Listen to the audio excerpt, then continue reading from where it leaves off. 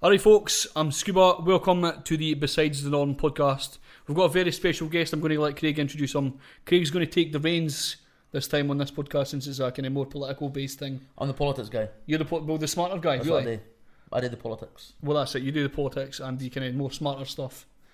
And obviously shows by me saying 'Cause the obviously more you're- smarter, so there you go. Because you're not the smart Well, brother. that's it. And it's a perfect way to work. Okay, so let's move on to Craig. Right, so today we've got Bill Mair. He's a candidate for Solidarity Scotland, running in the 2016 elections. What started you off in politics? I know. You started off working for the council, and you've been involved in a lot of different campaigns. You That's were right. Sheka Bayou, Bio. Yeah, definitely. Shaky, yep. You're on the Solidarity campaign. Yep. No, the Palestine campaign. Palestine Solidarity, that's right. What else have you been involved in? Well, I was, sorry to start off with, hello Craig, hello Hello. Stephen, and hello Beside the Norm podcast listeners. The whole two of you. All of you, every single one. I was also, for 3 years, I was a director of Fife, which is a racial equalities charity for Fife.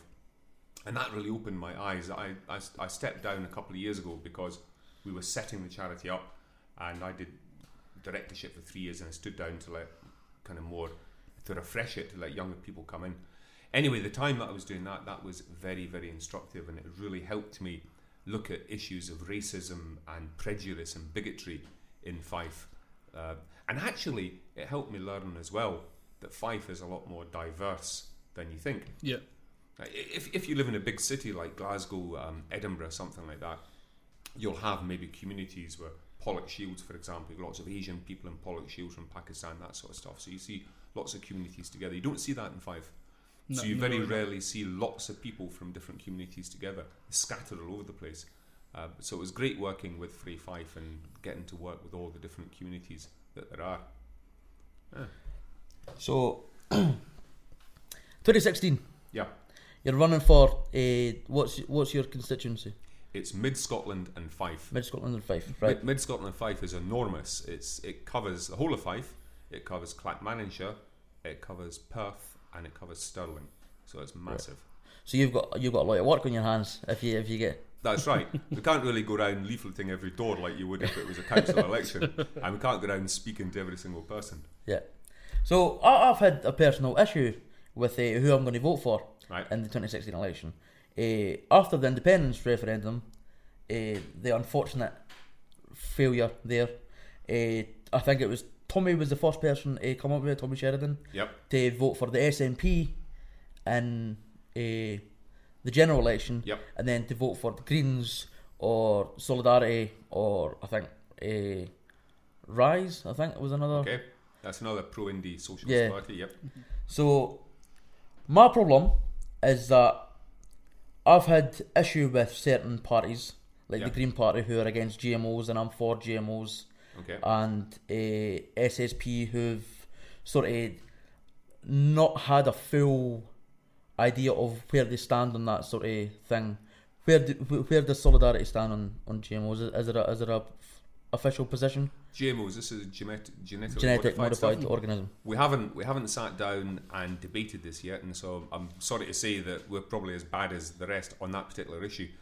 The debate within the party when we've spoken about it is one side of the argument is, look, this is like kind of mutant organisms, and you've no idea 20, 35 years down the line what's going to happen with people eating genetically modified food, right? You look at thalidomide, that was supposedly a harmless drug to stop morning sickness with pregnant women, and then it turned out that it had terrible effects on babies, and babies have been born with disabilities and all sorts because of this drug, which they thought was grand and thought was fine. So there's side one, and side two is like, well, look, at the end of the day, this could be really good for agriculture and so forth. We can grow crops that are resistant to pests and without using lots of chemicals and poisons and pesticides, etc., etc. So I'm not a scientist, so I really need to hear and learn a lot more about it. Maybe you could tell me a bit about it. The Because thing- you know more than I do. Yeah. The thing with GMOs a lot of the time is because there's that double-edged sword. There's the kind of the mutant side of things that you were talking about, and there is also the good side. A lot of the meats and stuff like that are all kind of GMO processed. So anything you go to a supermarket will have been GMO processed anyway, for sale in the supermarket a lot of the time. It helps it last longer. It helps it last sort of longer keep and all its that nutrients stuff. longer. And it's hard to kind of come up with an idea, I suppose, a policy to kind of fix that in a way, like, because it's such a double-edged sword. To be honest, at this point, I'm picking on political parties based on the less important issues because they all seem to stand on the same big issues. They all seem to stand together. They all seem to agree with each other. They all generally tend to be anti-austerity. They all tend to be pro-independence. They all sort of fight for the poor, pro-immigration. A lot of them are pro-Palestine as well, which I agree with. So, to be honest, I'm nitpicking. Right. Yeah. I was at a meeting last night, we were talking about this. It was a meeting of all sorts of political people, not just one political party. We're talking about this. So political parties all wear the same sort of clothes because they know what the public are interested in. And a lot of the bigger parties, and it's easy for me to talk, for example, about Labour or Conservative, the bigger parties, Labour openly admit that they use triangulation, which is basically what you do is you think to yourself, right, we've got, and this is the idea of how Labour let themselves down at this last election, why they've only got one MP left in this country.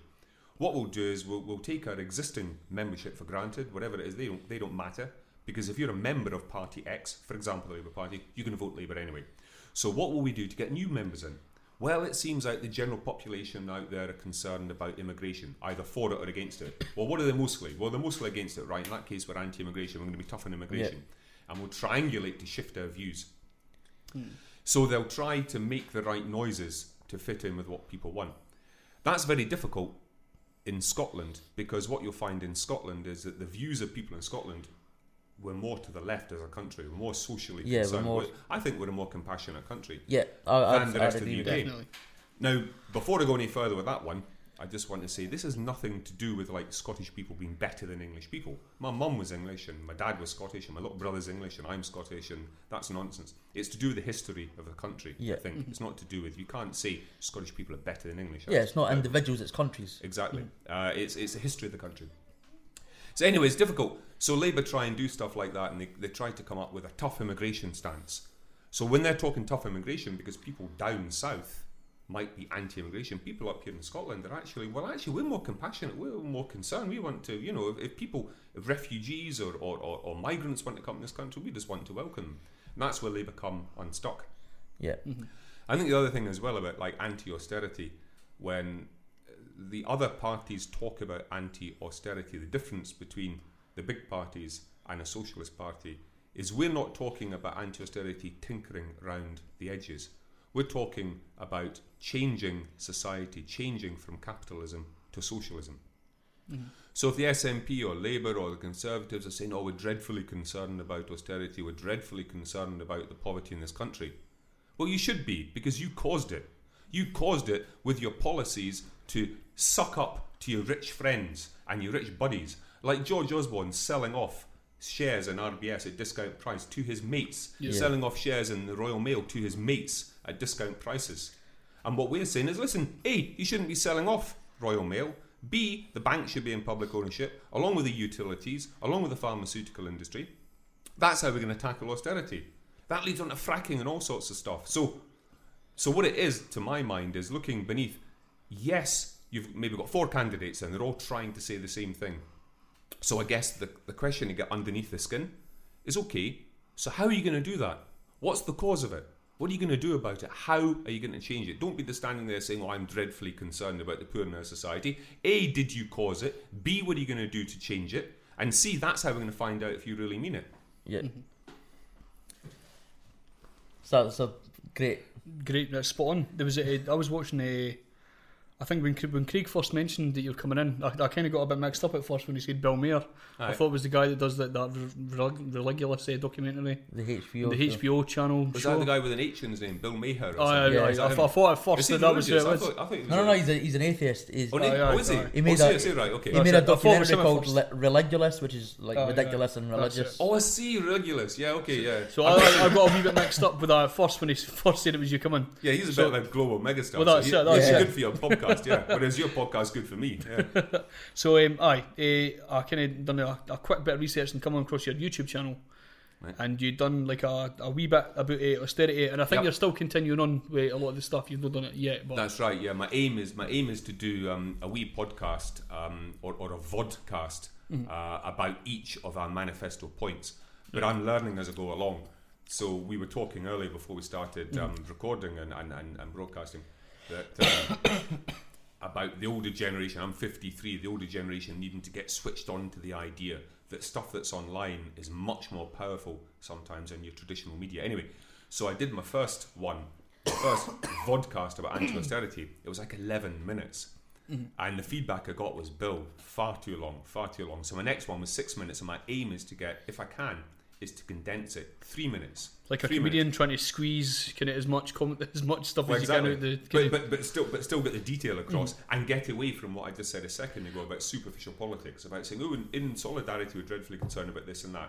I need to say how and why. See, I'm weird. I actually prefer 11 minutes. Well, this is what you could do. You could do I like a long-winded explanation. That's what I'm saying, because you could still do the 6 minute version, but can you put a link in the description or something like that to say this is a more kind of detailed description if you're interested in watching the longer one. Okay, that's good advice. Because you could even do the full video and just cut certain bits out, edit certain parts, and make that the shorter version rather than having to do two videos. Cut it in and it's like bullet point type thing. Bullet point kind of ideas. When you talk about editing and cutting, bear in mind, me making a podcast is me talking to my phone. If you need anything done, bring it up. We'll get it done for you. Fantastic. If you need help, man. Going up for that. Cool. When you first heard it was a socialist party, you brought up Trotskyism. Trotsky, aye. Did you ever find out what Trotskyism was? I never got any further on. I read that the Solidarity Party. This is how silly I am, basically. I read that the Solidarity Party were kind of an offcut of socialism, basically. Okay. An offcut of the Socialist Party at that time when it was come out, and I'd seen the word Trotskyism. Yep. And I'd heard it on Yes Minister or something like that, an old programme years ago. I heard they were talking about neo-Trotskyism and kind of going into like the different offcuts, all that stuff. And I never got any further, so there's no much a point that should be made here. I just wanted to other than that, just I didn't. Well, yeah, I mean, I'll put my hands up. I'm not one of these politicians that within socialism you've got Trotskyism, you've got Marxism, you've got Leninism. Now I'm going to say right here, I've got a policy of never bluffing, I never lying. If I don't know, I don't know. And so I'm going to say right now, I've got no idea. Some of my comrades in the party, these guys can quote, and it's incredible, it's impressive. Yeah. They'll quote to me, well, you see, Bill Lenin said da-da-da, but of course Marx said. I was like, oh, that's amazing. The reason that I'm a candidate for solidarity, the reason that I'm interested in politics, I come from a very simple, basic starting point. I believe in a fairer, more equal society. I don't believe in prejudice and bigotry, and I certainly don't believe in the rich getting richer and the poor getting poorer. That's my starting point. And from there, that's how I got into politics, and that's how I found solidarity, and that's how I became a candidate. But lots of my comrades, I mean, they're just amazing with the historical knowledge that they've got. Hopefully there's room in socialism for kind of both kinds of politicians, but I'm not an expert. So but there was somebody I'm as uninformed as you are, I'm afraid. Did you go to a university to study politics or anything like that, or did you just come out straight from like a working aspect? Or I've been up and down. I went to university. I was a mature student at so I left school with no qualifications when I left because my dad was in the Navy and we moved around. I was born in Fife, but I grew up all over the place. I grew up in Derry and Malta, north of Scotland, south of England. Came back to and was in school. Was never in any country more than 3 years, and never in any town more than 2 years until I was 14. Wow. So that messed up my schooling. Left school with nothing. Eventually went back to education and had to do a mature students thing at Kirkcaldy College of Technology. To my surprise, I ended up at St Andrews University. Now this was great, because here I am, I'm married, I'm working class, I'm living in a council housing estate in Burnt Island, and I'm going up to St Andrews University because it's my local university. So I'm going to university in Fife. And all my mates who had come off the mature students course had gone to Dundee or Stirling, which is like full of like a more mixed demographic. Yeah. You might say just more normal people, but a more mixed demographic. Yep. St Andrews was just full of extremely rich, privileged people. Yep. Absolutely no idea of the sort of experience that I've had growing up. Perhaps you guys have grown up, but I have to say, I got on great. I was like a zoo exhibit. I was people would say to me, Billy, is it true you really live in a council estate? I said, yeah, actually I do. This was amazing. So I was like a celebrity, you know. But listen, I don't want to take a cheap pop and take the mickey at these guys. I got on fine with these guys. We came from very different worlds. Yeah. But that possibly gave me. I've always been mildly interested in politics. That probably gave me my kickstart. Being surrounded. That was back in the days when you got a student grant. The government paid you to go to university and college. I was getting a student grant. So I'd been 7 years on the dole before that. 3 years on the dole before that, and then I was 7 years as a student, 2 years at college, 5 years at university. That was 10 years, right? And basically pennies. But the government was paying me. But none of the people at St Andrews University got a student grant because the parents made too much money. Yep. I used to have university tutors hounding me down in the corridors and asking me, please, Bill, could I just have 10 minutes with you? And they would take me to get me to fill in a form to get money. Because no one has got this access fund money for students with hardships. And we haven't got these students with hardship. If you fill this in, we'll give you some money. It was amazing. But what I studied was modern languages. Right. I didn't study politics. But being there, that gave me a real glimpse into the rich and the poor, the ruling class and the working class. It was just so. Nowadays, I know students are up there. It's more mixed. It's a bit more even now. You've got a few more kind of working class there. It's still a university for the elite, but it's not quite it's not 99% anymore. You know.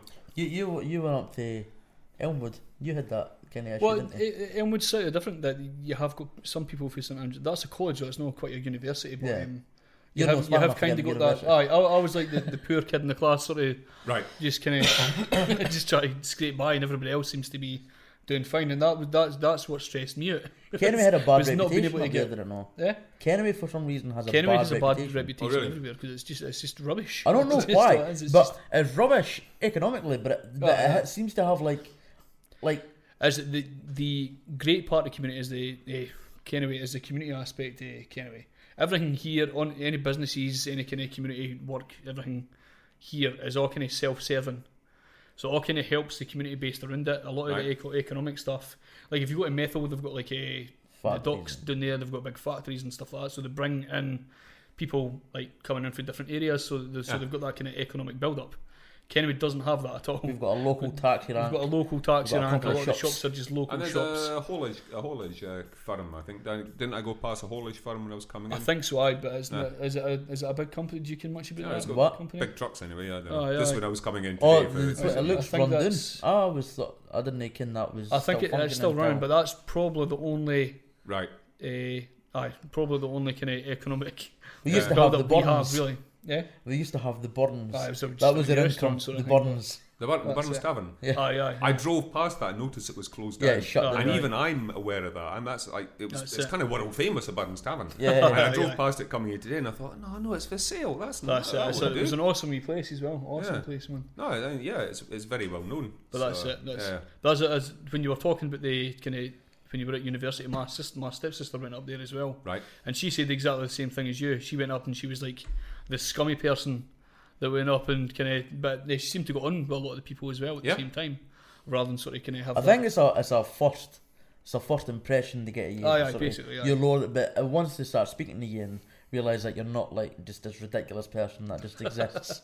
That they start to realise that they're not exactly as elite as they think they are. Definitely. They've got more money, but that's pretty much it. To be born into money doesn't give you any kind of higher ground. In fact, anybody. And Ian Duncan Smith, it makes him stupider because he's just been able to sail through life, no qualifications or anything, just had to lie about everything, and he's now a minister. Well, exactly. And then this current bunch of Tories come out with all this nonsense about we need to motivate people to work harder and get off the dole, because I've had no experience and no idea about it. Exactly what you say. So whenever you, in the same newspaper, right, you'll read a story about how the government is incentivising people off the dole to get off the backsides, we're told, right, and go and get a job. Turn the page over a bit, and then you'll read a story about a supermarket or a factory opening up, and there's 75 people applying for every job. Well, wait a minute, how do you marry that up? So people who are unemployed, people who can't get a job, it's because they can't get a job. It's as simple as that. It's not. You don't need to go to university to understand this. Ian Duncan Smith doesn't get it. He's got this idea in his head, along with those privileged pals, of this underclass, and that's supposed to be us. We're the working class. We're the underclass, and we're sitting around scratching our backsides all day, not interested, and making money off the state. All you need to do is look at any time, even when Amazon started up, and I might start ranting about Amazon in a minute. In fact, I probably will. Yeah, Amazon started up. People flooding in there to get crappy, underpaid jobs, to be treated like slaves, and they are. Because people are naturally wanting to work. People that can. There are people with disabilities, people with all sorts of limitations who can't work. But people, generally speaking, if they're fit and able, they want to work, even if it's a rubbish job, which shouldn't exist, by the way, and shouldn't be allowed. So again, this is a problem with Ian Duncan Smith, completely divorced from reality, never had to work for a living. He thinks hardship is when I don't know, when he can't afford another Ferrari. I don't know what his definition of hardship is, but I know certainly from myself, having lived through poverty with a wife and a young baby, I know what desperation is, I know what fear is. And that if you're wondering, have I ever been in poverty? I wonder if I've ever been in poverty. Well, probably if you're wondering, you probably haven't. But here's the thing. If you've woken up in fear, and that fear is to do with money, that's poverty. That's when you're in poverty. There you are. Ian Duncan Smith, have you ever woken up in fear, you prat? And not just woken up in fear that someone's going to call you a prat on the radio or a prat on the internet, but woken up in fear that you can't pay your bills and you're going to end up with a piece of cardboard by the side of the road in a sodden sleeping bag with a 6 weeks beard, hoping that someone's going to give you money and not kick you in the face. That's fear. That's poverty. Perfect. Beautiful, man. Beautiful. Thank you. Perfect. That's magic. Are you pressed a button this? I'll tell you what, I'm going to continue this rant while I'm on it. Go for it. Although, listen, I've listened to your podcasts, and actually this works a lot better when the two of you are talking and the other person doesn't. Although, to be fair, the ones I've listened to is you two talking. If you start talking about Amazon, I'll join in straight after you. Right, come into Amazon. Feel free to interrupt. Here's a story of Amazon, people, right? And the lies. I should say that I said to the guys earlier on before we started this interview, I'm on this campaign to give up swearing. I'm trying not to swear. I'm getting really het up here, and I'm doing very well. I'm not swearing.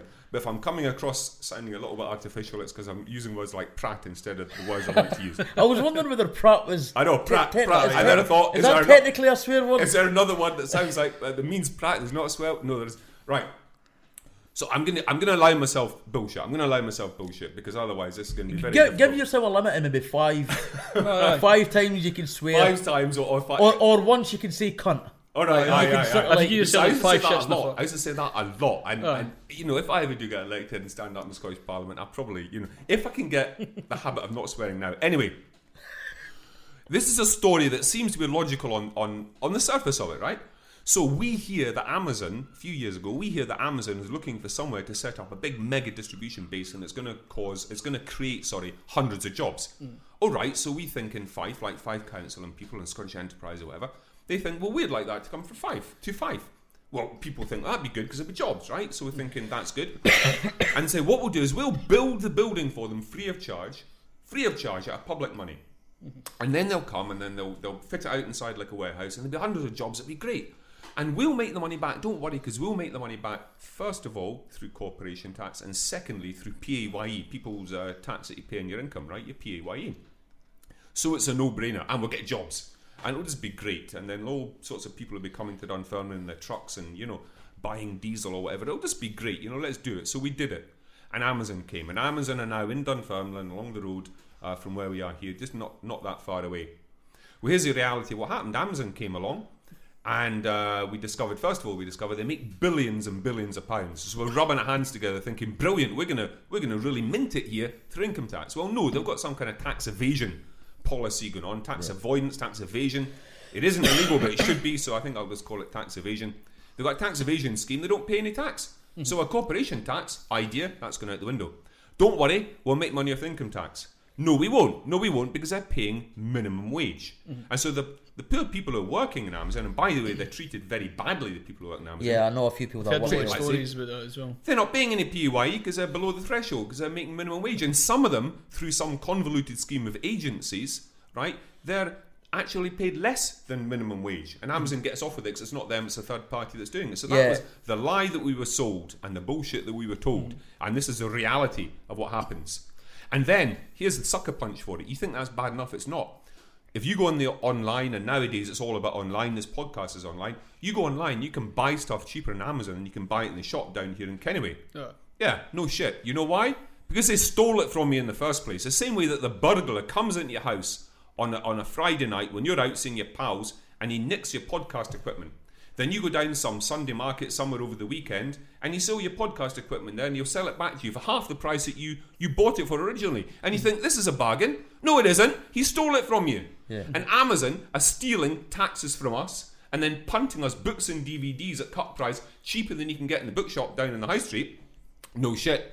Because the bookshop down the high street didn't steal it from you in the first place. They're paying the taxes. You're paying your taxes. I'm paying my taxes. And these scum at Amazon, these billionaires at Google, these billionaires at Amazon, these billionaires at Starbucks and Cafe Nero, they're not paying any taxes. And then you think, well, they're not paying the taxes, so that'd be great. So they must be like paying the workers really good wages. No, they're not. It's slave labour. Well, what's good about them? Nothing. They're lying to us. Oh, it's really good because it's cheap. Remember the story? They stole it from me in the first place. It's not cheap if I steal it from you and then sell it back to you for a tenner. That's not cheap. Crooks.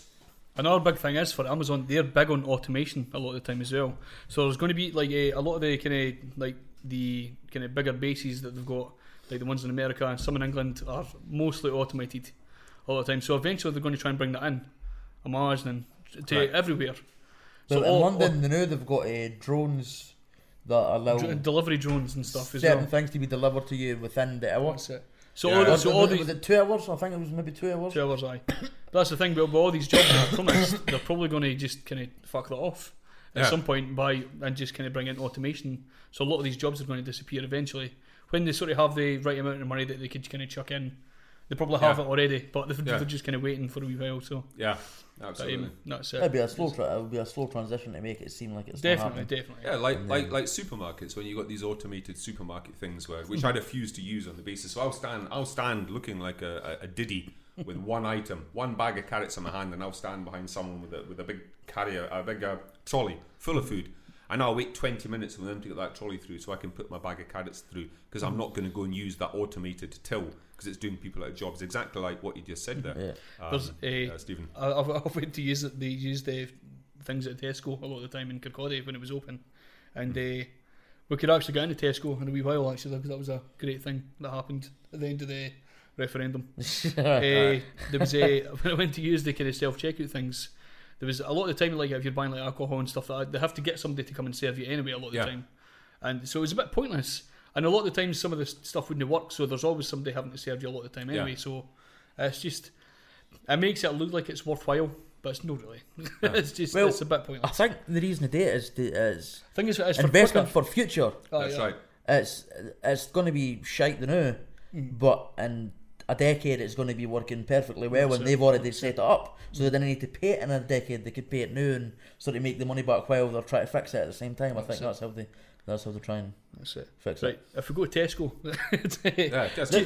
this podcast has been a bit. I started off, I was going to ask how you go into politics, and then I fucked that up by asking about organic food. I think because we spoke about that though, didn't we? We got to it eventually, but I sort of, because I'm not used to hosting the podcast, I forgot where I was. Right. I was expecting somebody else to start, and then I remembered, oh shit, I have to start. So I started off asking one question, and then someone else popped it in my head, so I asked that question, and the whole thing got kind of fucked up. This is why I love podcasts, because it could go totally off the wall, but we're still kind of going to a pattern sort of thing. Yeah, as long as you remember what you want. The to go pattern being dodgy. Aye, it's dodgy back and forward a lot of the time. Aye, totally. It's a squiggly pattern, but it's a pattern nonetheless. Tesco. That's it. Tesco, basically. Do you remember Tesco had put a thing saying a while ago that did they actually say to a lot of the people that work for them, It was in the paper. I can't remember what paper it was. Was it they were to vote no to kind of keep Tesco running? If you were to vote yes, Tesco would shut down, or they would move out of Scotland. And we voted no. And the irony is that Tesco. And not just that one. No, it wasn't that. That was bullshit. It was voting yes would cause such turmoil, such a fucking nightmare, that Tesco would need to shut in Kirkcaldy. And then when we voted no, Tesco shut in Kirkcaldy regardless. And not just that one, there was a good few of them. I can't remember the exact number, but there was probably just under 100 shops. After the referendum, I went through a phase of constantly fucking seeing I'm ruining your swearing thing. You're going to be like, fucking good. Bastards. But that makes me sound even better because you're swearing so much. So knock yourself out. When just after the referendum, every fucking week I was seeing something that we were told would happen or would be saved from if we voted no, and then it fucking happened anyway, or it didn't happen when we voted no, depending how they were. It seems that every single thing they tried to get us to deter us from voting yes fucking happened anyway. We done a we got royally pumped. we done a referendum special podcast. It was on an old podcast we done. I'll send you a link when we're done this. Desert Island. The referendum special thing was like 2 days after it or something like that. 2 days after the decision was made that we'd voted no as a country, and it was just a kind of painful recording. It was a painful recording. It was about 2 hours worth of stuff. There was about 4 or 5 hours there. But that's it. Yes. We were speaking about I think it was like maybe 4 hours after the kind of last votes were cast. David Cameron had already went against on what he had already kind of said that he was going to do for Scotland. Sort of thing. Almost 4 hours. Ed Miliband had took himself. Was it Ed Miliband or was it Clegg? One of the two of the cunts took themselves out of the Ville. Like before the referendum had even finished, he'd like walked away for the Ville. What the fuck? Yeah.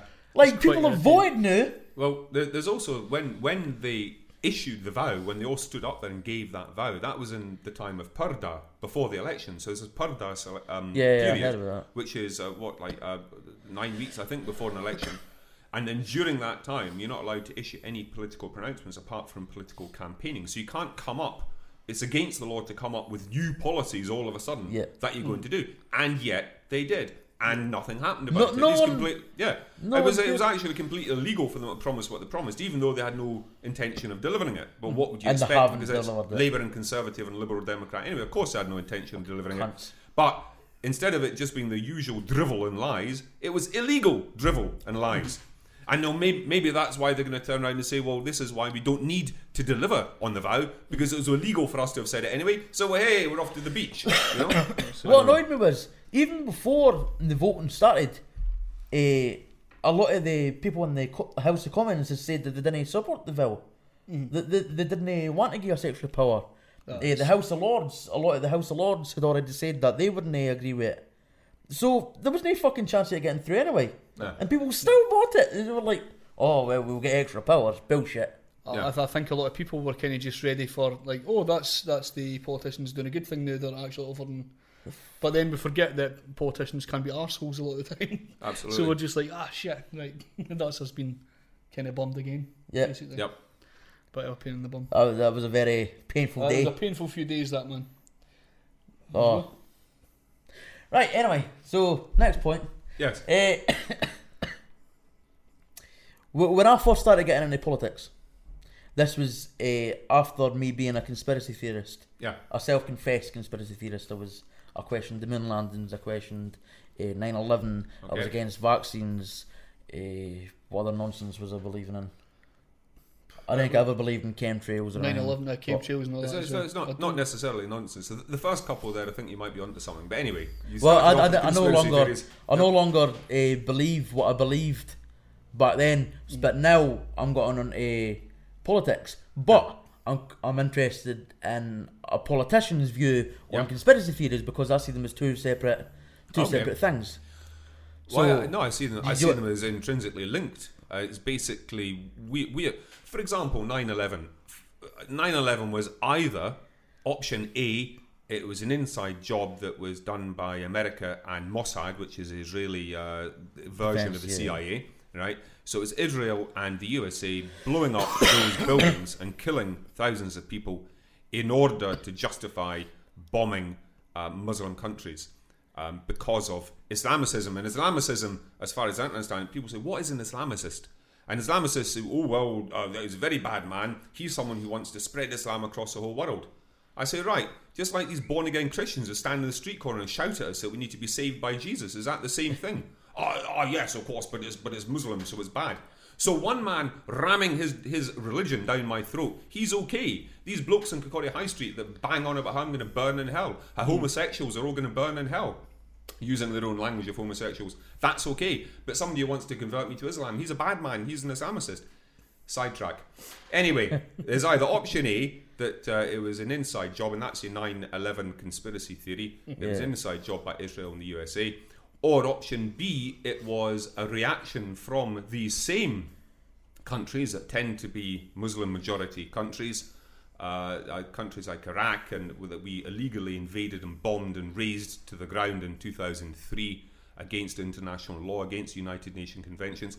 It was a reaction for things like that from these countries because they're sick and tired of us illegally bombing and invading their countries. So, the example, 2003, right? We were told by Tony Blair, who's a despicable piece of human excrement, this man. He really is. He's despicable. Supposed to be Labour, supposed to be the party of the working class. First of all, before we even get on to 9/11 and terrorism, this man was the first Tory Prime Minister since Margaret Thatcher. Margaret Thatcher had been in for goodness knows how many years, can't remember.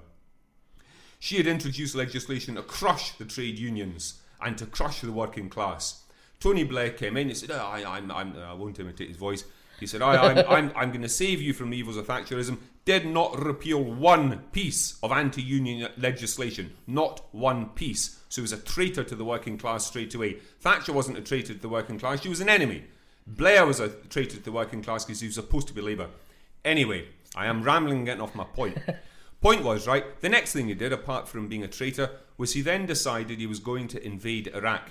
Now, you guys are young, so I don't know how much of this you remember, but we were told that Iraq was an existential threat to us, it was a threat to our existence here in Britain. Now, look at an atlas, how far away it is. It's far away, right? Yeah. And we were told they had weapons of mass destruction that they could launch and kill us within 45 minutes. So we invaded them, and we asked the United Nations, could we please get a resolution to allow us to invade Iraq? They said, no, you can't, no, you can't, no, you can't, no. We did it anyway. And then we said, would the end will justify the means because they've got weapons of mass destruction? Guess how many weapons of mass destruction they had? Zilch, nada, niente, nothing. People like Donald Rumsfeld, who was a Minister of Defence, whatever it's called in America at that time, stood up. He thought he was in a John Wayne movie before we illegally bombed and killed thousands of people in Iraq. And he said, we're going to bomb Iraq back to the Stone Age. No kind of responsible, professional government minister says things like that. Does he think he's on the television? What kind of half-wit, irresponsible moron says stuff like that? There's real people he's talking about. He's going to bomb the back of the Stone Age. And guess what? We did, because when I say we, that's Britain, and that's America, and the other countries that we managed to bully into coming in and joining us. We bombed it back to the Stone Age. We completely flattened the country. We dismantled the military, we dismantled civil society, the police, everything. That country now is bandit country. Yeah. From 2003 to 2015, 12 years on, that country is still a mess. It's a disaster. That country, right, that was the most secular, which means the least religious, not patronising, sorry, the least religious fundamentalist country in the whole of the Middle East. The president was a Muslim, the vice president was a Christian. It was a multicultural society. It was pottering along very, very nicely, thank you. But we decided to bomb it. So, we bombed it, we destroyed the country, we leveled it back to rubble. And it's a mess. And then we're surprised when terrorists come from countries like that and want to attack this country. And we say, oh, it's terrorism because you flew an aeroplane into the building, and what you didn't do is stand up and say, let's have a fair fight in the playground and I'll punch your face and you punch mine. Well, wait a minute. When we were sending cruise missiles from the sea, from warships in the sea, thousands of miles over the land and then crashing down into Baghdad and crashing down into cities of Iraq, was that not terrorism? That's not standing in the playground saying, let's have a fair fight. What's your definition of terrorism and my definition of terrorism? So either way, 9/11. 9/11 was dreadful because innocent Americans, innocent people, civilians lost their lives. It was a terrible, terrible thing to happen.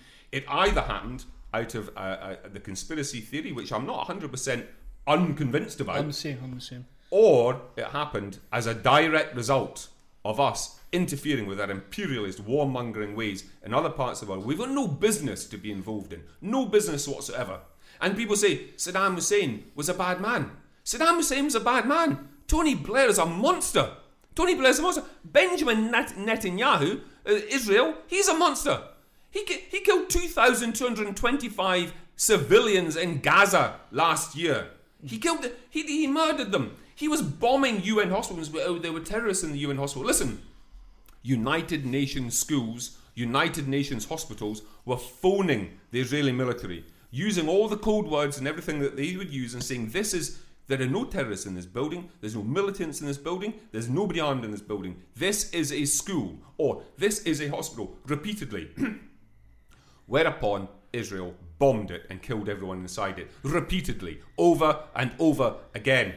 That's the behaviour from the West, because I rank the United States, Great Britain and Israel together as three co-conspirators of evil. I'm ashamed of my country, Great Britain, not Scotland. I'm ashamed of my country because we're as bad as they are.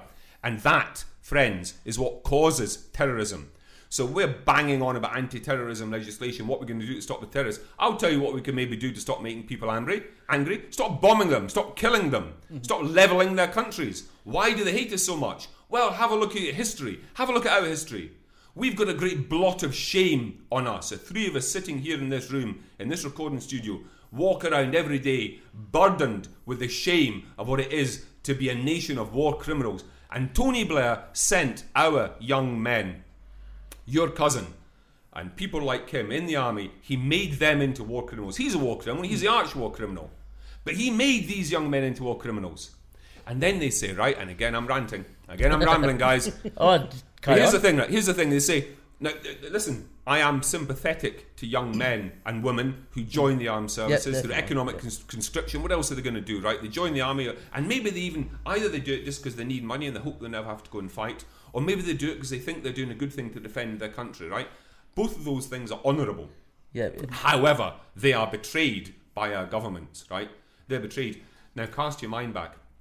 You probably remember from stories after the Second World War, the Nuremberg trials. All the Nazis were brought up and they said, look at the atrocities that you committed in Treblinka, in the concentration camps, in Auschwitz, in Belsen. Look at the millions of Jewish people that you killed, and the Jehovah's Witnesses and people with disabilities and gay people. Look at that. And they said, I was only following orders. And we laughed at them, and then we executed them or we imprisoned them. We said, well, you're only following orders, there's no defence. Well, guess what we've done to our young people in these armed forces of this country? Your cousin? We've sent them off, we've given them orders. I don't know what your cousin's done in the armed service. I'm equating, young people who join up from genuine motives, and we send them off to commit war crimes. And when they come back, they've got not a leg to stand on. These guys, it's not their fault. It's a fault of Blair and the scum like Cameron who send them. And now Cameron wants to go and bomb Syria again. But anyway, we make war criminals out of our brave young men, committed young men, principled young men and women who join the armed services. And we take these people, we exploit them, and we make them into war criminals. That is disgusting. Yeah. That's disgusting. And it's always on behalf of politicians as well. Politicians would, Tony Blair even at the time, would never even thought have kind of signed himself for the army to go over and fight this war. It was just, I'd love to get see as that. much people as he can to go and fight for him, sort of thing. It's just it's an awful thing. I've said for a while that people that always talk about supporting the troops, that if anything, me being anti-war is more supportive of the troops than being pro-war. Yeah. Because you're supporting them by telling them to go and die. That support's pish, mate. Yeah. That's not support. That's wanting people to die. And I'm not into that. I'm not into that at all. So that's 9/11. That's 9/11 done. It was either a conspiracy theory or we brought it on ourselves. Well, I'm on the side of me and you kind of disagree on 9/11 a wee bit. Well, the thing is, both options, as you mentioned, none of them go well for George Bush or any of that camp through there. Right. No. It's both terrible options for them. Oh yeah, George Bush was a prick. So as much as we want to disagree between the two things, it was something shit happened on either side, whatever it could be. I just like knowing what people think. That's it. Yeah. So we'll never ever know exactly. No. Or it might come out maybe years later. Listen, you'll be amazed what might come out. You know, the stuff that's come out about Cuba when Fidel Castro was coming out with these stories. He said they've been trying all sorts of things. These American pigs. They've been trying all these things to destabilize me. Even ridiculous things like putting powder in my slippers, which has a chemical in it that'll make me lose my beard, so my beard will fall out and I look ridiculous in front of my people. Everyone rolled around laughing. But one of the few good things about the United States is they've got this 30-year law, and documents become public after 30 years. Well, guess what? All the wacky, crazy, harebrained stuff that Castro was accusing the US of, it was true. It was true. It's amazing. So I've got to say, well, I'll tell you what, I despise the United States as a country, as an administration. I despise their politics, but that one particular bit, my hat off to them. So maybe we will, maybe... we tend to find our stuff redacted in this country. There's a big fat black marker pen and go over all these documents before they're released. The United States are a lot more open than us. So within our lifetimes... You would never have thought that, would you? No. You would have always thought that the US would be much more secretive than us, because we seem to be more...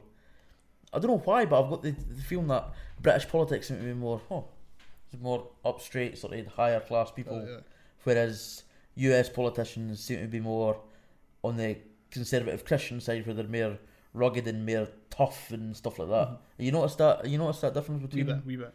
Yeah, absolutely. So you automatically assume that the US would be more secretive and we'd be more on the good side, if you will. But it's not always true, is it? So definitely.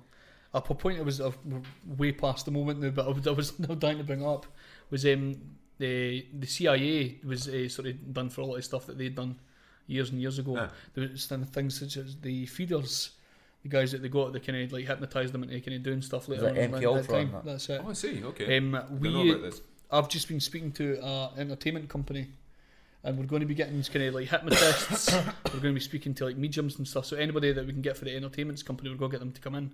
And I'd love to talk to the hypnotist about like how they would go about trying to go through that. Well, MK Ultra was more than hypnotism. Hypnotism was. Well, that's it. So if we've got a hypnotist through, we could maybe get them to explain how we would go through that process, sort of thing. With MK Ultra, they would try and hypnotise, and then they'd see that wouldn't work unless they were already interested in being hypnotised. Well, that's it. So they would would use drugs that make them susceptible, like acid or something like that, to sort of numb their mind a wee bit. And then they'd use manipulation on them. They'd use things like they put them in cells and then not let them speak to anybody, so they'd become mental, and then they set them off to the point where as soon as they try and tell anybody about this, they look crazy and nothing can be done about it. But then they came out again with the files and got shut down with the Rothschilds, and it became a big shitstorm of pish. MK Ultra is still... You got fantastic with your words, I love it. It's not a good storm to be in, that storm that you spoke about there. MK Ultra... Bring your brollies, guys. MK Ultra was funny because, as I say, I went through a conspiracy theorist phase where I was against vaccines, and I was against GMOs, and I was against the moon landing and 9/11, and I believed that the Illuminati was controlling every single event in the world and stuff like that. Did you believe that Bill Hicks was Alex Jones as well at one point? I didn't even know who Alex Jones was at this point. But I believed all... I was just one of these extra kind of conspiracy. I believed all politicians were run by the Illuminati and all this. And MK Ultra is one of the few things that is not conspiracy theory, but people still look at as a conspiracy theory. Totally. And the CIA have released files that admit it, and people still deny it. Yeah, which is insane, because MK Ultra was huge. Well, on a much smaller scale, I can give you another example of what you just said. When something is actually proven but still laughed at. So back in this country, in the United Kingdom, with Scargill and the miners' strike, and this is around about 1984 and 1985, the miners' strike kicked off because Arthur Scargill stood up and he said, we need to have an all-out strike, because we need to stop that monster Thatcher. She wants to close every single pit and colliery in Britain in order to smash the working class and crush your unions. And people said to him, Arthur, you're bonkers, mate. You look at you. You even look a little bit wild, with your kind of ginger hair all kind of sticking out all over the place and your flat cap and everything. You're the stereotypical raving lunatic standing in the street corner. Ha ha ha, we're all laughing at you. Well, guess what, guys? What happened? Along where I live in Dysart. There's a colliery next to me called Francis Colliery. In Dysart's closed down. Seafield, the other side of my house, a couple of miles down the road in Kirkcaldy, that's closed down. Collieries all over Britain, closed down. Guess what Thatcher did, followed by Major when he got in afterwards? They closed 95% of all the collieries in Britain. Now, after that, did people then go back and say, dreadfully sorry, Mr. Scargill, you were absolutely right, we were sorry to have laughed at you? No, you say Arthur Scargill to people and they will tell you he was a raving lunatic. He wasn't. He was a visionary, he was a prophet, he was absolutely right on that particular point. You can argue about the niceties of the strike. Yeah. On that prophecy, on that foretelling, whatever you want to call it, he was spot on. Even though history has shown that he was absolutely right. People still laugh at him. There you go. There seems to be... I don't know what it is. People, I used to think that common sense and rationality were sort of traits that everybody had, but people just somehow couldn't struggled.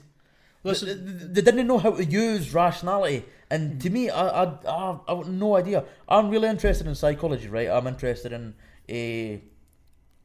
mental illness. I'm interested in how serial killers work. I'm interested in how hitting kids makes them more violent as they get older, and how a bunch of different things. But I've never understood how some people can be rational, skeptical about pretty much everything, and then other people can be so easily led and like have the cognitive dissonance to just laugh in the face of proof. That's one thing I've never got to the bottom of. And I don't know if I ever will, but I would love to understand. Are you directly on about like religious people, or are you just on about like just I'm on about everybody? Everybody that's kind of just laughs in the face when you show them evidence. Like people that believe, like the people that believe like that cannabis like cures cancer automatically. Yeah, when you smoke a joint or something like that. And people that believe Britain first care about the troops, like that kind of ridiculous. Nice one. Right. That's one thing I'd love to get to the bottom to. The bottom of, but I don't think it's ever going to. You just need to accept the fact that some people are always going to be irrational, and you just need to. You find that a lot nowadays in social media, like it takes over a lot of the time. There was somebody put up a picture of a spider that you only get in East Anglia, that just it sort of walks about on the top of the ponds in East Anglia a lot of the time. Oh, and about the size of tarantulas, these things. Oh really? And people were posting this on Facebook from Kennoway, worried about these spiders coming into their houses. Yeah. So they're posting this article saying that they're coming here and stuff like that. The article says plainly that the article is just to kind of showcase these spiders basically that you get in East Anglia, and that they don't like kind of like closed spaces. They didn't come into houses because it's too. Ponds. That's it. Still, fuck that. Well, that's it. Fucking. But people were just openly sharing this thing. Size of a tarantula. You can see that would evoke this emotional reaction where you temporarily leave your senses. Big spider scary. Well, I'm with you on that. I'm with you on that. Freaky. But that's people just not reading articles. You've been to Palestine, eh? You were in Palestine. Here's the thing. Have they got mental spiders there? No, but I'll tell you what they have got. Well, they might have mental spiders, I haven't seen it, but they've got exactly the same cognitive dissonance that you just spoke about. Sorry, you can't see this on the podcast if I'm jabbing my finger to the speaker and pointing at him, simply because I'm trying to illustrate you've really hit the nail on the head here. Right.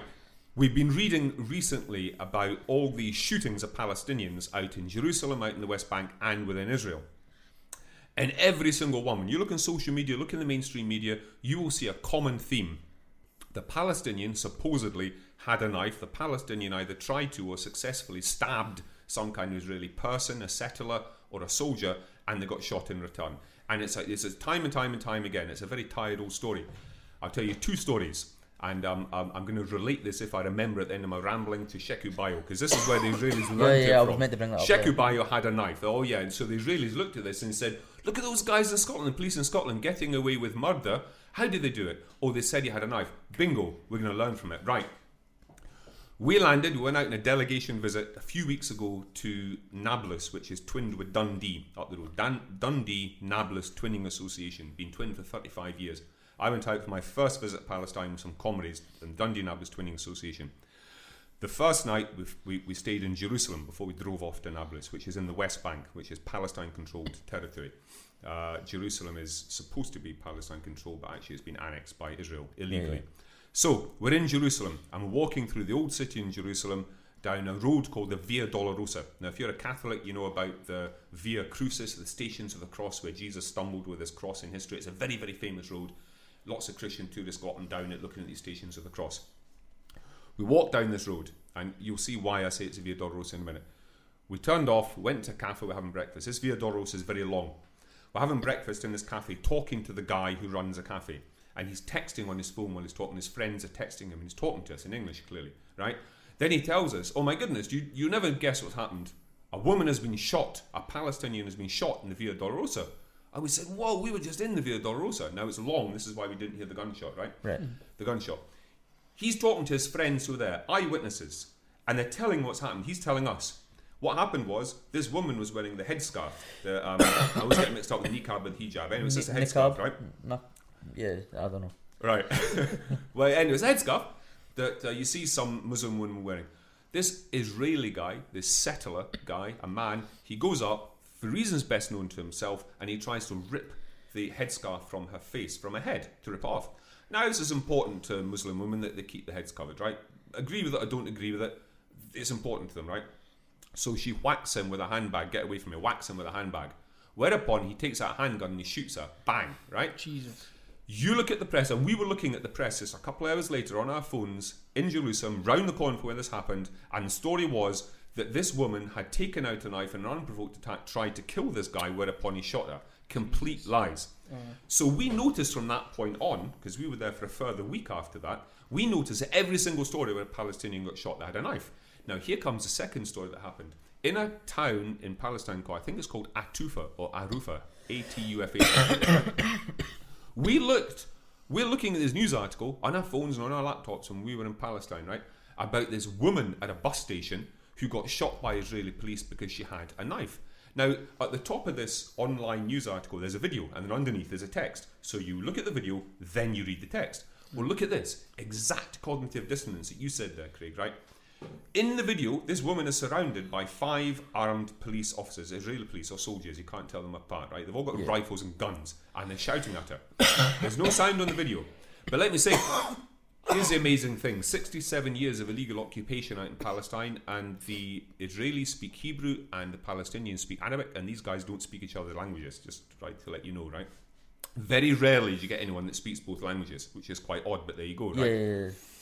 These Israeli soldiers are bellowing at this woman something, I imagine in Hebrew. She speaks Arabic. She's standing there, and what you can see from her body language is looking around, moving her head from side to side, looking at them as if to say, what do you want? But the important thing is you can see both her hands. They're empty. And then they shoot her. Bang, she goes down on the ground and she's dead, right? And then you read the article, and it said she had a knife. I'm like, what? Let me go and watch that video again. I watch it again, read the article again.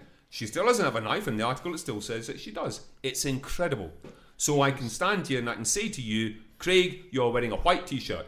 Despite the fact it's clearly black, you're wearing a white t-shirt. And there are some people that if I say that to, they'll just go along with it. Yeah. And I'll say to you, I'm wearing a red jumper. And you'll say, fair enough, Bill, you are. It's actually a fetching shade of turquoise. You know, it's quite remarkable. Cognitive dissonance. The nonsense that some people will believe. Listen, like you, I don't know why, but it's amazing the rubbish people will believe if they're told to believe it. And every single story, the Palestinian has a knife. Well, here's what's really happening out in Palestine. Here's what's really happening out in the illegally occupied territories. And it's not a matter of opinion. It's not a matter of opinion. I can point you to a website, and I'll send you the link. You can put it out in your podcast if you like. This is a website that has 17 pages of United Nations resolutions and international laws that Israel has broken. 17 pages. Yep. And it's not a big long story about each one. It's one line. It just tells you, here's the law, here's what they did. It takes up to it's 17 pages. Israel is a rogue, pariah, murderous, racist, genocidal state. Archbishop Desmond Tutu said, upon the freedom of the black people in South Africa, our freedom will never be complete without the freedom of the Palestinians. And he said that the plight of the Palestinians today out in the illegally occupied Palestinian territories is worse than when South African apartheid was at its peak. He said the worst that we suffered is not as bad as what they suffer in Palestine. So you don't believe it from me, believe it from Archbishop Desmond Tutu, believe it from Nelson Mandela, who before he died was a champion of the rights of the people of Palestine, or go to this link that I've just spoken about, 17 pages of United Nations resolutions against Israel. And I talk about being ashamed to be British because the international laws we break. Compared to Israel, we're saints. We're the good boy of the class. We're the teacher's pet compared to this country. Very briefly, so end this rant. Here's what's at the root of it, people. It's not that the people of Israel are evil and the people of Palestine are good, but the people of Palestine are like lions, man. When I was walking around in Palestine and Nablus, people would say to me, where are you from? Scotland. They say, Braveheart. And I say, I don't deserve that label. You people, you're lion hearts. You're lion hearts. I'm going to do, the older people listening to this will remember a guy called Ronnie Corbett. I'm going to do a Ronnie Corbett here. I'm going to go off on another sidetrack. We were driving in a car coming back from olive picking in a place called Yanun, which has got another story to itself. I'm not getting into that. And we came into the Huwara checkpoint. There's a checkpoint outside the city of Nablus where we're staying. And there's a demonstration, which is a riot, what we would call a riot here. They call it a demonstration. They've got tyres burning, they've got boulders on the road to stop the cars going. They've got rocks. Young Palestinian men, Muslim men, a couple of young women in their 20s, right, is what I mean by young, dressed in jeans and T-shirt, and that Palestinian check scarf wrapped around their face for the tear gas, throwing rocks at the Israeli soldiers who are dressed like Robocop with full visors and shin pads and body armour, M16 rifles loaded with live ammunition, tear gas, and armoured cars that launch 100 tear gas canisters at once. Brrr, sounds like a machine gun, it's tear gas. These lads are throwing rocks at these people. We drove through, very, very slowly, we're driving through these Palestinians. Palestinians on the right of our car, Israelis coming down the hill on our left. And as we drove through them, you could see the hatred on the faces of these young Palestinian people fighting, protesting for their freedom at yet another Palestinian being murdered. And you could see the faces screwed up with anger. And as we rolled down our windows, I made the symbol of solidarity, a clenched fist and a bent elbow. And I shouted an Arabic word, Hurriya, Hurriya. I shouted at these young men. It means freedom. These young men, they take the kafir from their face, they look at me, they say, welcome. And they give me a big smile. Then they go back to throwing rocks.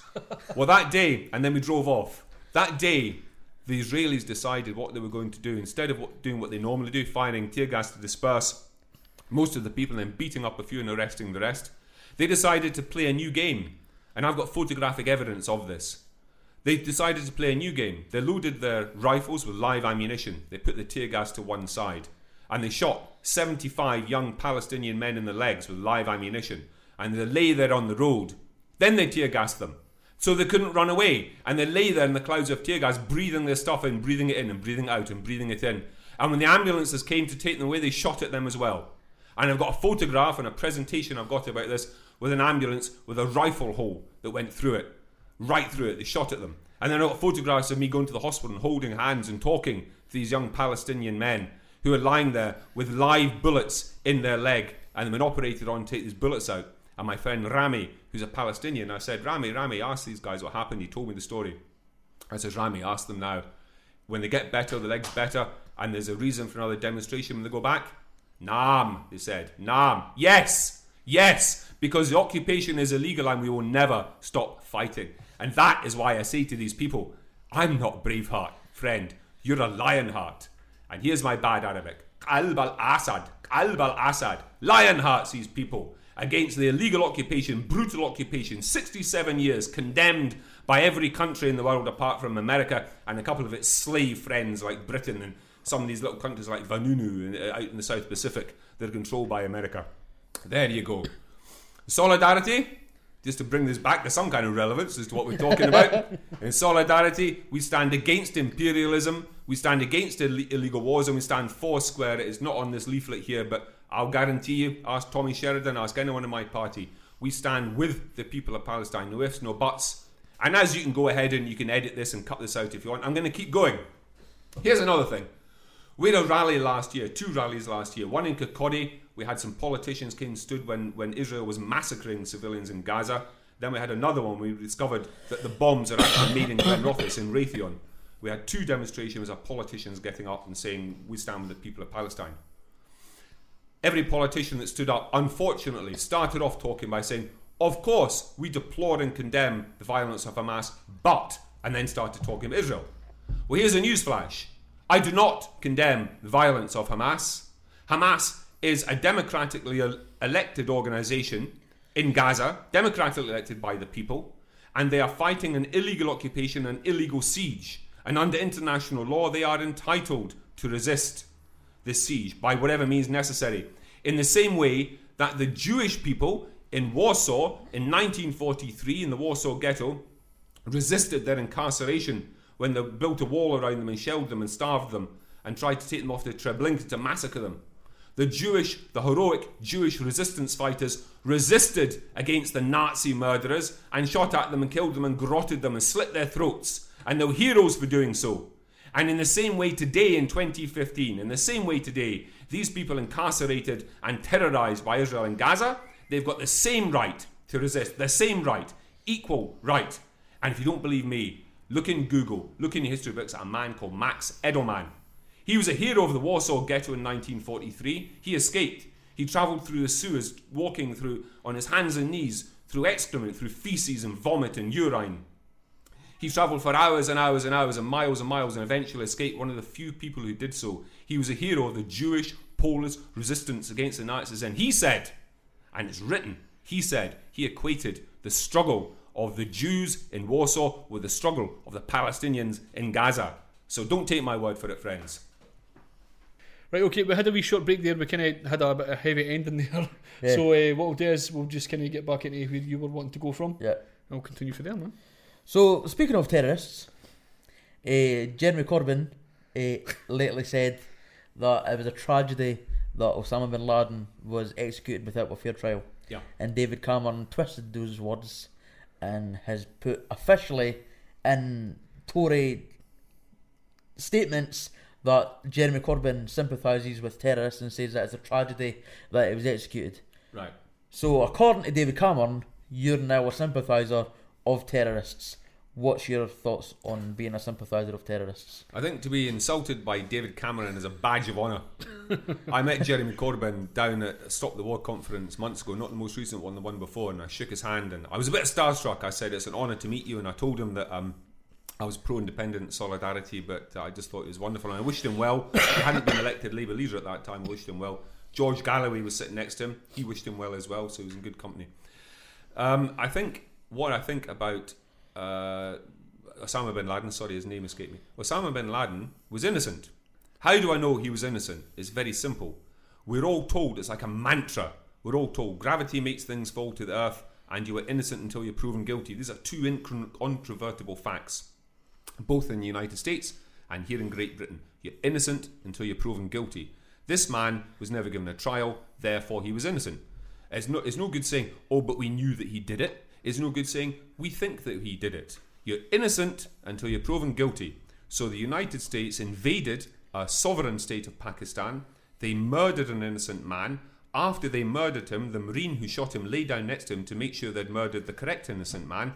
Then they took this innocent man and they dumped his body at sea. So they say, I don't know what they did. So I stand with Jeremy Corbyn. I disagree with Jeremy Corbyn on Scottish independence, but I agree with Jeremy Corbyn on a lot. And on this, I'll stand with Jeremy. And I'll say, yep, I agree. It was a tragedy. It was, in fact, a crime that an innocent man was murdered by the United States. It was actually upsetting to hear George Galloway being against independence as well, actually. Yeah. It was. Because of being... Well, yeah, listen, he's got a good argument and I sympathise with his argument. His argument goes like this. His argument goes, the working class should stick together, and there's a thing in socialism called internationalism whereby we look at the working class in Spain or Portugal or Suriname or whatever it may be, and we say we're all working class together and we need to unite, and we shouldn't be having things to divide us, like racism or arguments about immigration. That's a good argument, George, I agree with you.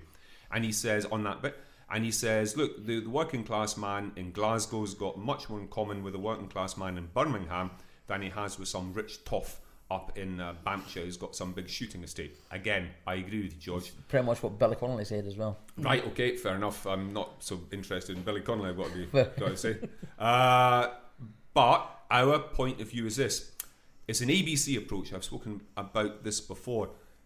Our vision in Solidarity of Independence is that Scotland gets independence. We vote for independence. We bring in independence. We bring in socialism on the back of independence, which will be easier in an independent Scotland because Scotland is way to the left of the rest of the UK.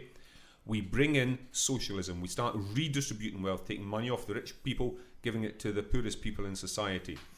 The people down in England and Wales and Northern Ireland, they look at us and they say, We were told that would never work. We were told that was impossible. And yet it's happening. We can see it with our own eyes. We want some of that. So guess what? Then they vote for socialism. They get independence. Now, the moment that England, Wales, Northern Ireland, any of these countries bring in a socialist government, the same as we will have in Scotland, we will remove the border. So actually, independence in Scotland is the first step to an independent Great Britain.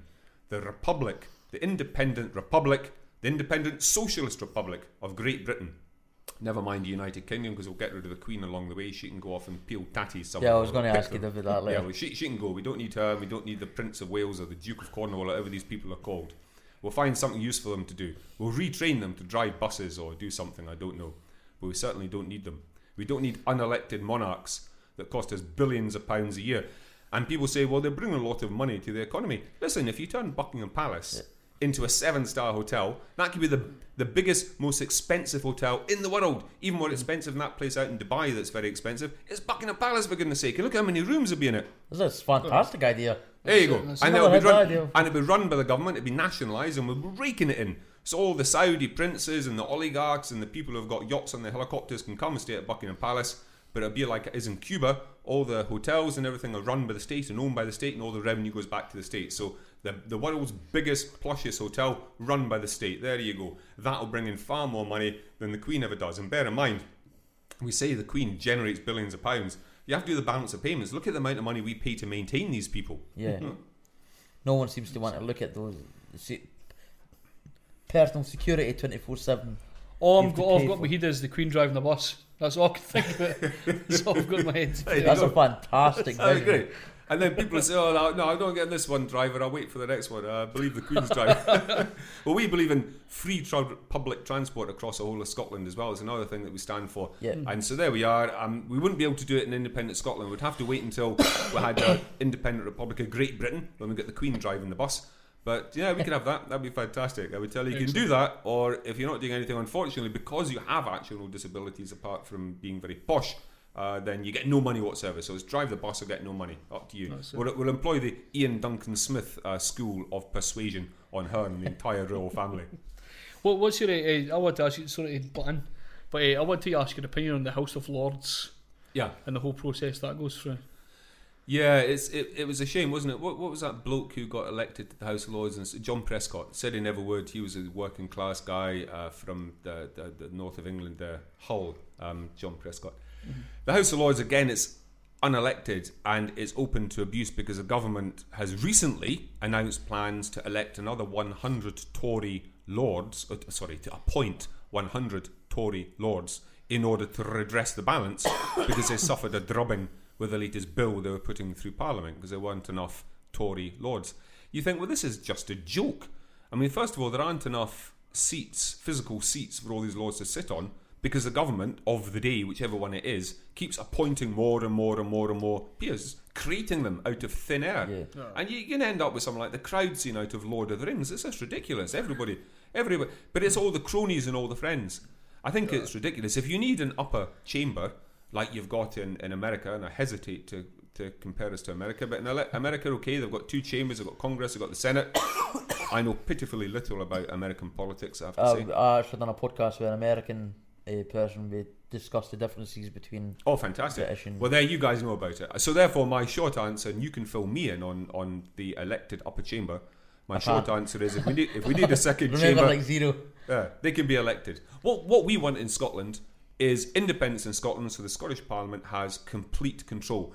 Nicola Sturgeon talks at the moment about full fiscal autonomy, but her hands are kind of half-tied. For example, I'm not here to criticise the SNP because we support the SNP in this forthcoming election because we think they're the best vehicle to get us independence. We're asking people for SNP on your first vote, Solidarity on your second.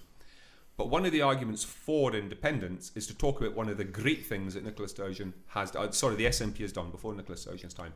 Free prescriptions in Scotland. Yep. Absolutely, completely agree. Why should somebody who suffers ill health have to pay for their medicine? And if I don't suffer ill health, I don't have to. It should be free. But you see, Nicola, or before her, Alex Salmond, has the hands tied. They've only got so much power. They can introduce the free prescriptions. What they can't do is the other side of the equation to balance it out, which is to have a fairer taxation system, whereby you're taking more money off the rich, less money off the poor. Because at the moment, If I'm on 100k a year, I get my prescriptions for free. And if the bloke who lives down the road from me is on 12k a year, he gets his prescriptions for free, right? Well, that's not on at all. But neither is it on to have means testing and have people saying, oh, please, sir, can I have free prescriptions? No, here's what you do. Free for everybody, but the rich person is paying for it in their taxes. So the SNP has been able to introduce the free prescriptions and not be able to introduce the fair taxation system to balance it out. Where was I going with that? That was supposed to be something to do with the House of Lords. So what we want in Scotland is the existing Scottish Parliament will become the Parliament that actually runs the country with complete independence. We'll have complete independence to introduce laws that will have a fair taxation system. The rich will pay more. The people in the middle probably pay roughly the same, and poor people will pay a lot less in taxation. And get rid of all this VAT nonsense as well. We're all for coming out of Europe, so we can get rid of VAT, we can get rid of being in NATO, we can get rid of nuclear weapons by coming out of NATO, coming out of the EU, we can get rid of austerity. If you're buying something, and again, if you're in 12k and I'm in 100k, and you go and buy something with VAT in it, you're paying exactly the same tax as I'm paying. You buy a box of chocolates and you pay £1 in tax, or a bottle of whiskey and you pay £10 in tax. I'm paying exactly the same amount of tax as you are. That's not right. Purchase tax out the window. And the way that we ensure, one of our main vehicles to ensure that you get fair taxation, one of our early hits that we bring in, is get rid of the council tax completely. It's a really blunt instrument. Replace it with a Scottish service tax that's income based, and so basically talks about the amount of money is based on the amount of money that comes into your house. If you're in a household making 150k, you'll pay tax on 150k instead of your council tax. If you're in a household that's making very little money, you pay no tax, because why should people who don't make a lot of money pay tax? They shouldn't. And again, this has all been thoroughly costed and thoroughly presented to the Scottish Parliament the last time we had MSPs in Parliament, down to the last penny. And again, the poor will pay less, people in the middle will pay roughly the same, the people at the top will pay a hell of a sight more. It's fairer. That's what we're after. Mm-hmm. Didn't really answer your question. It touched on your question, didn't it? And then that's fine. That's what I was looking for. Totally. It was about the House of Lords. It was about the House of Lords. Yeah. So basically now, the House of Lords don't need it. Yeah, that's what I was looking for. I felt weird for some reason that for the first time ever, I was sort of on the side of the House of Lords when they voted to stop the stopping of working tax credits. Right. Yeah, I was like, really? I'm supporting the House of Lords. What the fuck? Well, it was because it's a sticking plaster. So you're right. It's kind of like yes, but, and I completely agree with you that if black and white terms, bad people did a good thing probably for a bad reason. So, but it doesn't matter. It's a good thing. Yeah. People who are making very little money out there, sweating their guts out on minimum wage, need government tax credits in order to be able to survive. Agreed. But the problem is not whether or not we should have tax credits. The problem is what we need to have is a national living wage. And at the moment, we've got this ridiculous situation where there is a minimum wage and then there's a living wage. And the minimum wage is less than the living wage. Well, listen, it's not rocket science. If the living wage is what you need to live on, that's your living wage. That's your minimum wage. It's the same thing. It's ridiculous that there should be two. So we talk about introducing immediately a £10 living minimum wage. And the same for benefits. So that everybody is getting enough to live on and live decently and be able to survive. And not wake up in fear that I spoke about before. Not waking up in fear about your bills. So the tax credits is a wee bit like Paul Daniels when he does Misdirection, or for the younger people among you, Dynamo, or any of these stage musicians. They do something to take your mind off with one hand what they're doing with the other, right? So tax credits, yes, as a short-term temporary measure, you definitely need them now because we're completely anti-poverty, anti-austerity. But what we need to say is, what are the tax credits masking? Yeah. The tax credits are masking the government subsidising their billionaire mates to employ people at slave wages. And then the government makes up the rest. And all this, then the government says, and then business says, oh, the private sector is so much more efficient than the public sector. Yes, that's because the public sector pays the living wage. That's because the private sector employs slaves. That's why it looks like you're more efficient. You're not more efficient. You're just cruel, evil, heartless and greedy. That's not more efficient. And if the government is subsidising you as a company to top up the wages of your employees, or if the government is buying your building for you like Amazon, then it's a public-private partnership, and it shows the private sector cannot survive without the public sector. It shows that the private sector is actually a little bit rubbish.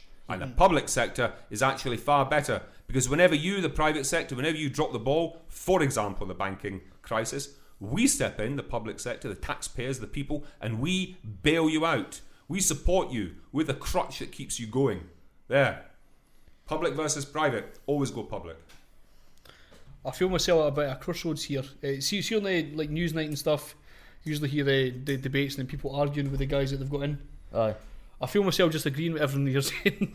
So I feel like we're not covering it properly. Should we be arguing about something? Well, I can nitpick. Right, go. Let's try and let's. I'll just make something up. Yes. Fuck that, haven't I? That is bad. Listen, I think you can always edit it. no, it's, I know you don't do that. It's against the principles, but you always can. And there's not anything on this leaflet here. There's 8 points here. What's Is it We're anything using against- bairns as bums. As bombs? What? I'm sorry. Bairns, not Instead of bombs. using bombs, just chuck bairns. I don't. Bairns, not bombs, no newts in Scotland. Yeah, no to fracking.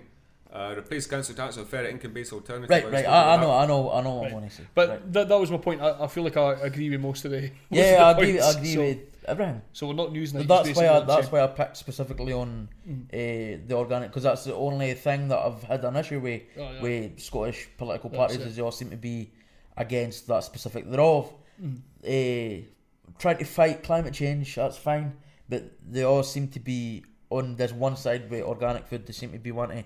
But the thing that annoyed me, I'm totally like, we had Samuel in there, who's he's a Rastafarian, right? And he likes his organic stuff. He likes gluten-free, organic, expensive coconut chocolate stuff, and that's fine. But my problem was that when, I'm sure you know that I think it was a couple of months ago, GMOs were banned in Scotland. Right. So the reason they gave for that wasn't that they were worried about harm. They weren't worried about long-lasting effects. What they were worried about was that Scotland is seen as this agricultural heaven where we've got like very clean food. That's right. Yeah. Clean industry, and they wanted to keep that going as well as heritage and all that stuff. Yeah, that's right. Yeah. And I understand that, but I think they've banned something that could. I mean, there's a big issue now with celiac disease. There's a lot of people being diagnosed with certain things, and then it's coming back that it's someone else that's got most of the time celiac disease. So there's GMO products that could allow certain things that would normally have gluten in them to not have gluten. Sure. And I think that what the Scottish government has done has kind of ruined that. They've kind of stopped that from ever happening with this love for heritage and whatever. Yeah. And I think partly a fear of science in general, or what could come from that science. And I think it's. I understand where they're coming from. I didn't see if I agree with them. I didn't think I agree with that. No, I like that. That's good. It's an interesting perspective. I can see from what you're saying. I was vaguely aware of this happening, but when you were describing it there, I was thinking, it became very clear to me. What Scotland, the brand, and Scotland all about heritage and the pure water and the pure air, and acres and acres of privately owned land with rich toffs running around shooting deer and peasants on it. Got that, and people like that picture, especially from United States and so forth. Mm-hmm. So it's good, Scotland, the brand, maintain the brand. But then what you said about, for example, gluten-free cereals, so people with celiac disease can enjoy some of the same foods that they could enjoy if they didn't have cheaper, because gluten-free now is cost extremely expensive. So it's good. I mean, it's something I'm going to have to go away. Again, like with my policy, never bullshitting, it's something I have to go away and think about, and I'm definitely going to take that on board, and I'll bring that up at conference when we discuss it. I guess off the top of my head, I'm not pretending that I thought about this before. I guess off the top of my head, we'd have to look at if we're importing it from England or France or somewhere. This GMO modified stuff that makes life easier for people with intolerances or allergies. Is that going to make a massive difference cost-wise, or is it something that we could live with? Could we have a cake and eat it? Could we have this agricultural paradise with no GMOs and everything 100% organic and beautiful in Scotland, and just quietly importing specialist foods for people with intolerances and life-threatening allergies? I don't know. Like I said, just off the top of my head, I don't know. Yeah. That's fine. That's a good point. Right? I like hearing other opinions on things, even if I disagree with them. I like to speak about them. I didn't need to argue. There never needs to be a hatred for each other. There never needs to be any of that. I just like. It's a good conversation works, I think. Just the vaccine thing is quite an interesting thing as well, because there's been a couple of people in the Green Party. I don't know if it's been the Scottish one, but I've heard a few against vaccinations. I think against the flu vaccine specifically. Right. They've never really went as far as saying that it causes autism or anything, because I think that's been pretty much debunked at this point. But the worry about some of the chemicals inside it, some of the mercury inside it, the formaldehyde, stuff like that. And it's another thing that as someone that's asthmatic, I kind of rely on people getting their vaccines, and when there's politicians who are quite well known saying stuff about not getting certain vaccines because of mercury, it kind of worries you. Yeah. So what would be your stance on vaccinations then for? Vaccinations, the mercury thing really worries me. If I can inject a lighter note here, I'll tell you a true story. When I was a boy until I was 14, I suffered really bad childhood asthma, terrible, and I would say I'd ask my parents and I'd ask people at school, mum or the teacher or the nurse or whatever, has anyone ever died of asthma? And I'm very grateful that they actually lied through their teeth to me and said, no one's ever died. It's not that dangerous. This is what, when you're a little boy, this is what you need to hear. So it was terrible, and I'd sometimes been an entire day or a couple of days in bed, and then back up I'd get, and I'm not even sure because what caused it or whatever, right? Anyway, point is, right, I got to 14 and I started smoking, and guess what? Bam, asthma went away. Smoked for 20 years, stopped smoking, and it didn't come back. So happy days. I need to start smoking. I don't think I should put the disclaimer. Anyway, sorry, that was it was kind of on topic. I don't smoke. That's I know. Well, I know your brother to does. try so smoking. I'll make you a fag now. You'll be sorted. Well, I don't. It's not really a scientific trial, but you don't smoke, and your brother does, and yet he doesn't have asthma. But anyway, this is not the official solidarity policy. I do probably have cancer as well. That's probably one of the downsides. It's not official. But the vaccine thing, right? I mean, I don't know. I'm scared with the mercury idea, because my idea of mercury is it never goes away and just builds up in your body. I'll try and put your mind at rest. Okay. In a vaccine, there's less mercury in a vaccine than there is in a tin of tuna. Right. Okay. So eating a tin of tuna if you're worried about the mercury, would be more harmful than getting a vaccine. That's good perspective. And obviously some people like yourself, because you suffer from asthma, elderly people and other people have got like weakened immune systems and so forth. I'm not a doctor, but I mean, I'm guessing those three classifications of people really benefit from a flu jab, because a flu for people like yourself and other people with weakened immune systems could be pretty dangerous and pretty scary. Whereas for me, I have no particular health issues at this point in my life, so maybe the flu for me, I don't think I've ever had the flu. I've been really fortunate. Ever since I stopped having asthma, I've been really healthy. Fuck. He's a fag, Stephen. So I don't know. I remember them talking about this supposed link between childhood autism and the flu vaccine. No, it wasn't the flu vaccine. It was polio. The RR, the MRR, the measles, mumps, rubella, MMR vaccine. And like you say, I think that's been debunked. Yeah. But there's things like polio, right, that have been eradicated in this country and is almost eradicated across the entire world. There's diseases which have been completely eradicated, which used to kill millions of people, and they've been eradicated through immunisation or vaccine or whatever you want to call it. So you can't just turn around and say vaccination is a bad thing. I mean, okay, maybe you need to be careful and look at the details, but come on, diseases have been eradicated through it. So let's not be too hasty in throwing the vaccines out. You get people like Jim Carrey, who uses their celebrity status to tell people not to get their measles vaccine. So they had their first breakout in measles in America, I think it was last year. Right. For a while they've had as a result of that. It was Disneyland, I think. I remember reading about it. I can't remember what it was exactly, but there was an outbreak at a Disneyland place, and it was because people would stop taking that specific vaccine. Right. And they're all coming into contact with each other in a public place. Well, I've got a mate of mine, a good friend, Rudy Vogels, and he's a polio survivor. He's a wee bit older than me, and he's a polio survivor, and it really wreaked havoc on his body, and he could talk to you quite a lot. Maybe you could bring him along here one day. That'd be a good idea.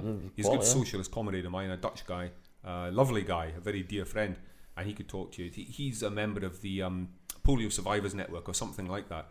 he could talk to you a lot about that disease, and that's probably why that one jumped to my head about that was eradicated. Yeah. You know, we don't even have to worry about that. If we have kids, we don't have to worry about it. Yes. They always get vaccinated, and that's it. You know. That's cool. I think we're pretty much finished. That's cool. Cool. No, Aye. Is there anything you want to bring up? Any specific points you want to make? No, we've. I think. Listen, thanks very much for having me along. It's been great fun. It's been good. I hope in the future, if I do more interviews, I'll just be like this. This is great. The points I wanted to put across: look, solidarity with the Socialist Party. What makes us different from the other mainstream parties all pretend to be interested in things like austerity and so forth is that we've got a very clear and simple plan of how we intend to tackle it, and it's basically through introducing socialism. We're anti-fracking as well, and the reason, again, the difference between us and the SNP are caught between a rock and a hard place. They've got a wee bit ambiguous stance on fracking because they're basically a capitalist party, and fracking is about making money. We say nationalise the energy industry, and then we don't have to be all about profit. It's about people. So we're talking about renewals, we're talking renewables, tidal energy, all that sort of stuff. We don't need to make a profit. We just need to make energy. So the fundamental difference, and I could go on through every single point in the manifesto, but I won't, but the fundamental difference between Solidarity as a party and all these other parties, they may try to sound the same as us, they may be saying some of the same stuff as us, but we're coming from the point of view that people before profit. Simple as that. They're profit before people. That's what's different about us. Actually, before we go, what's actually hilarious to me, I don't know if you've ever been on the Labour Party UK Wikipedia page, but they're still technically classed as a socialist party. Oh, remarkable. That's amazing. I mean, well, I was on all the time. They've not had time to just change that. Aye, so technically, so their own website or Wikipedia. On Wikipedia. Well, I was on our Wikipedia page this morning. The Solidarity one. Yes, and I'm pleased to say that we are far left to hard left. Hey, I've seen that. Aye. I'm quite happy about that. So, when was it Labour were voted in? 97. Oh, is that right? Gosh, I'll roughly that time. I'll agree Roughly with you that on time. Okay. So technically, from 1997 to 2010, the UK was a socialist nation. So yet again, they're stealing our clothes. Okay, so what I need to say, I need to clarify that, I need to qualify it. Friends, what you need to do is vote for a far left to hard left socialist party. Yeah. There you go. Solidarity is your man. So just to get the last word in, if there's anything you need to take away for this podcast, is that the Queen driving the bus is an absolutely amazing image. And that's done. Thank you very much. Thanks very much, man. Goodbye.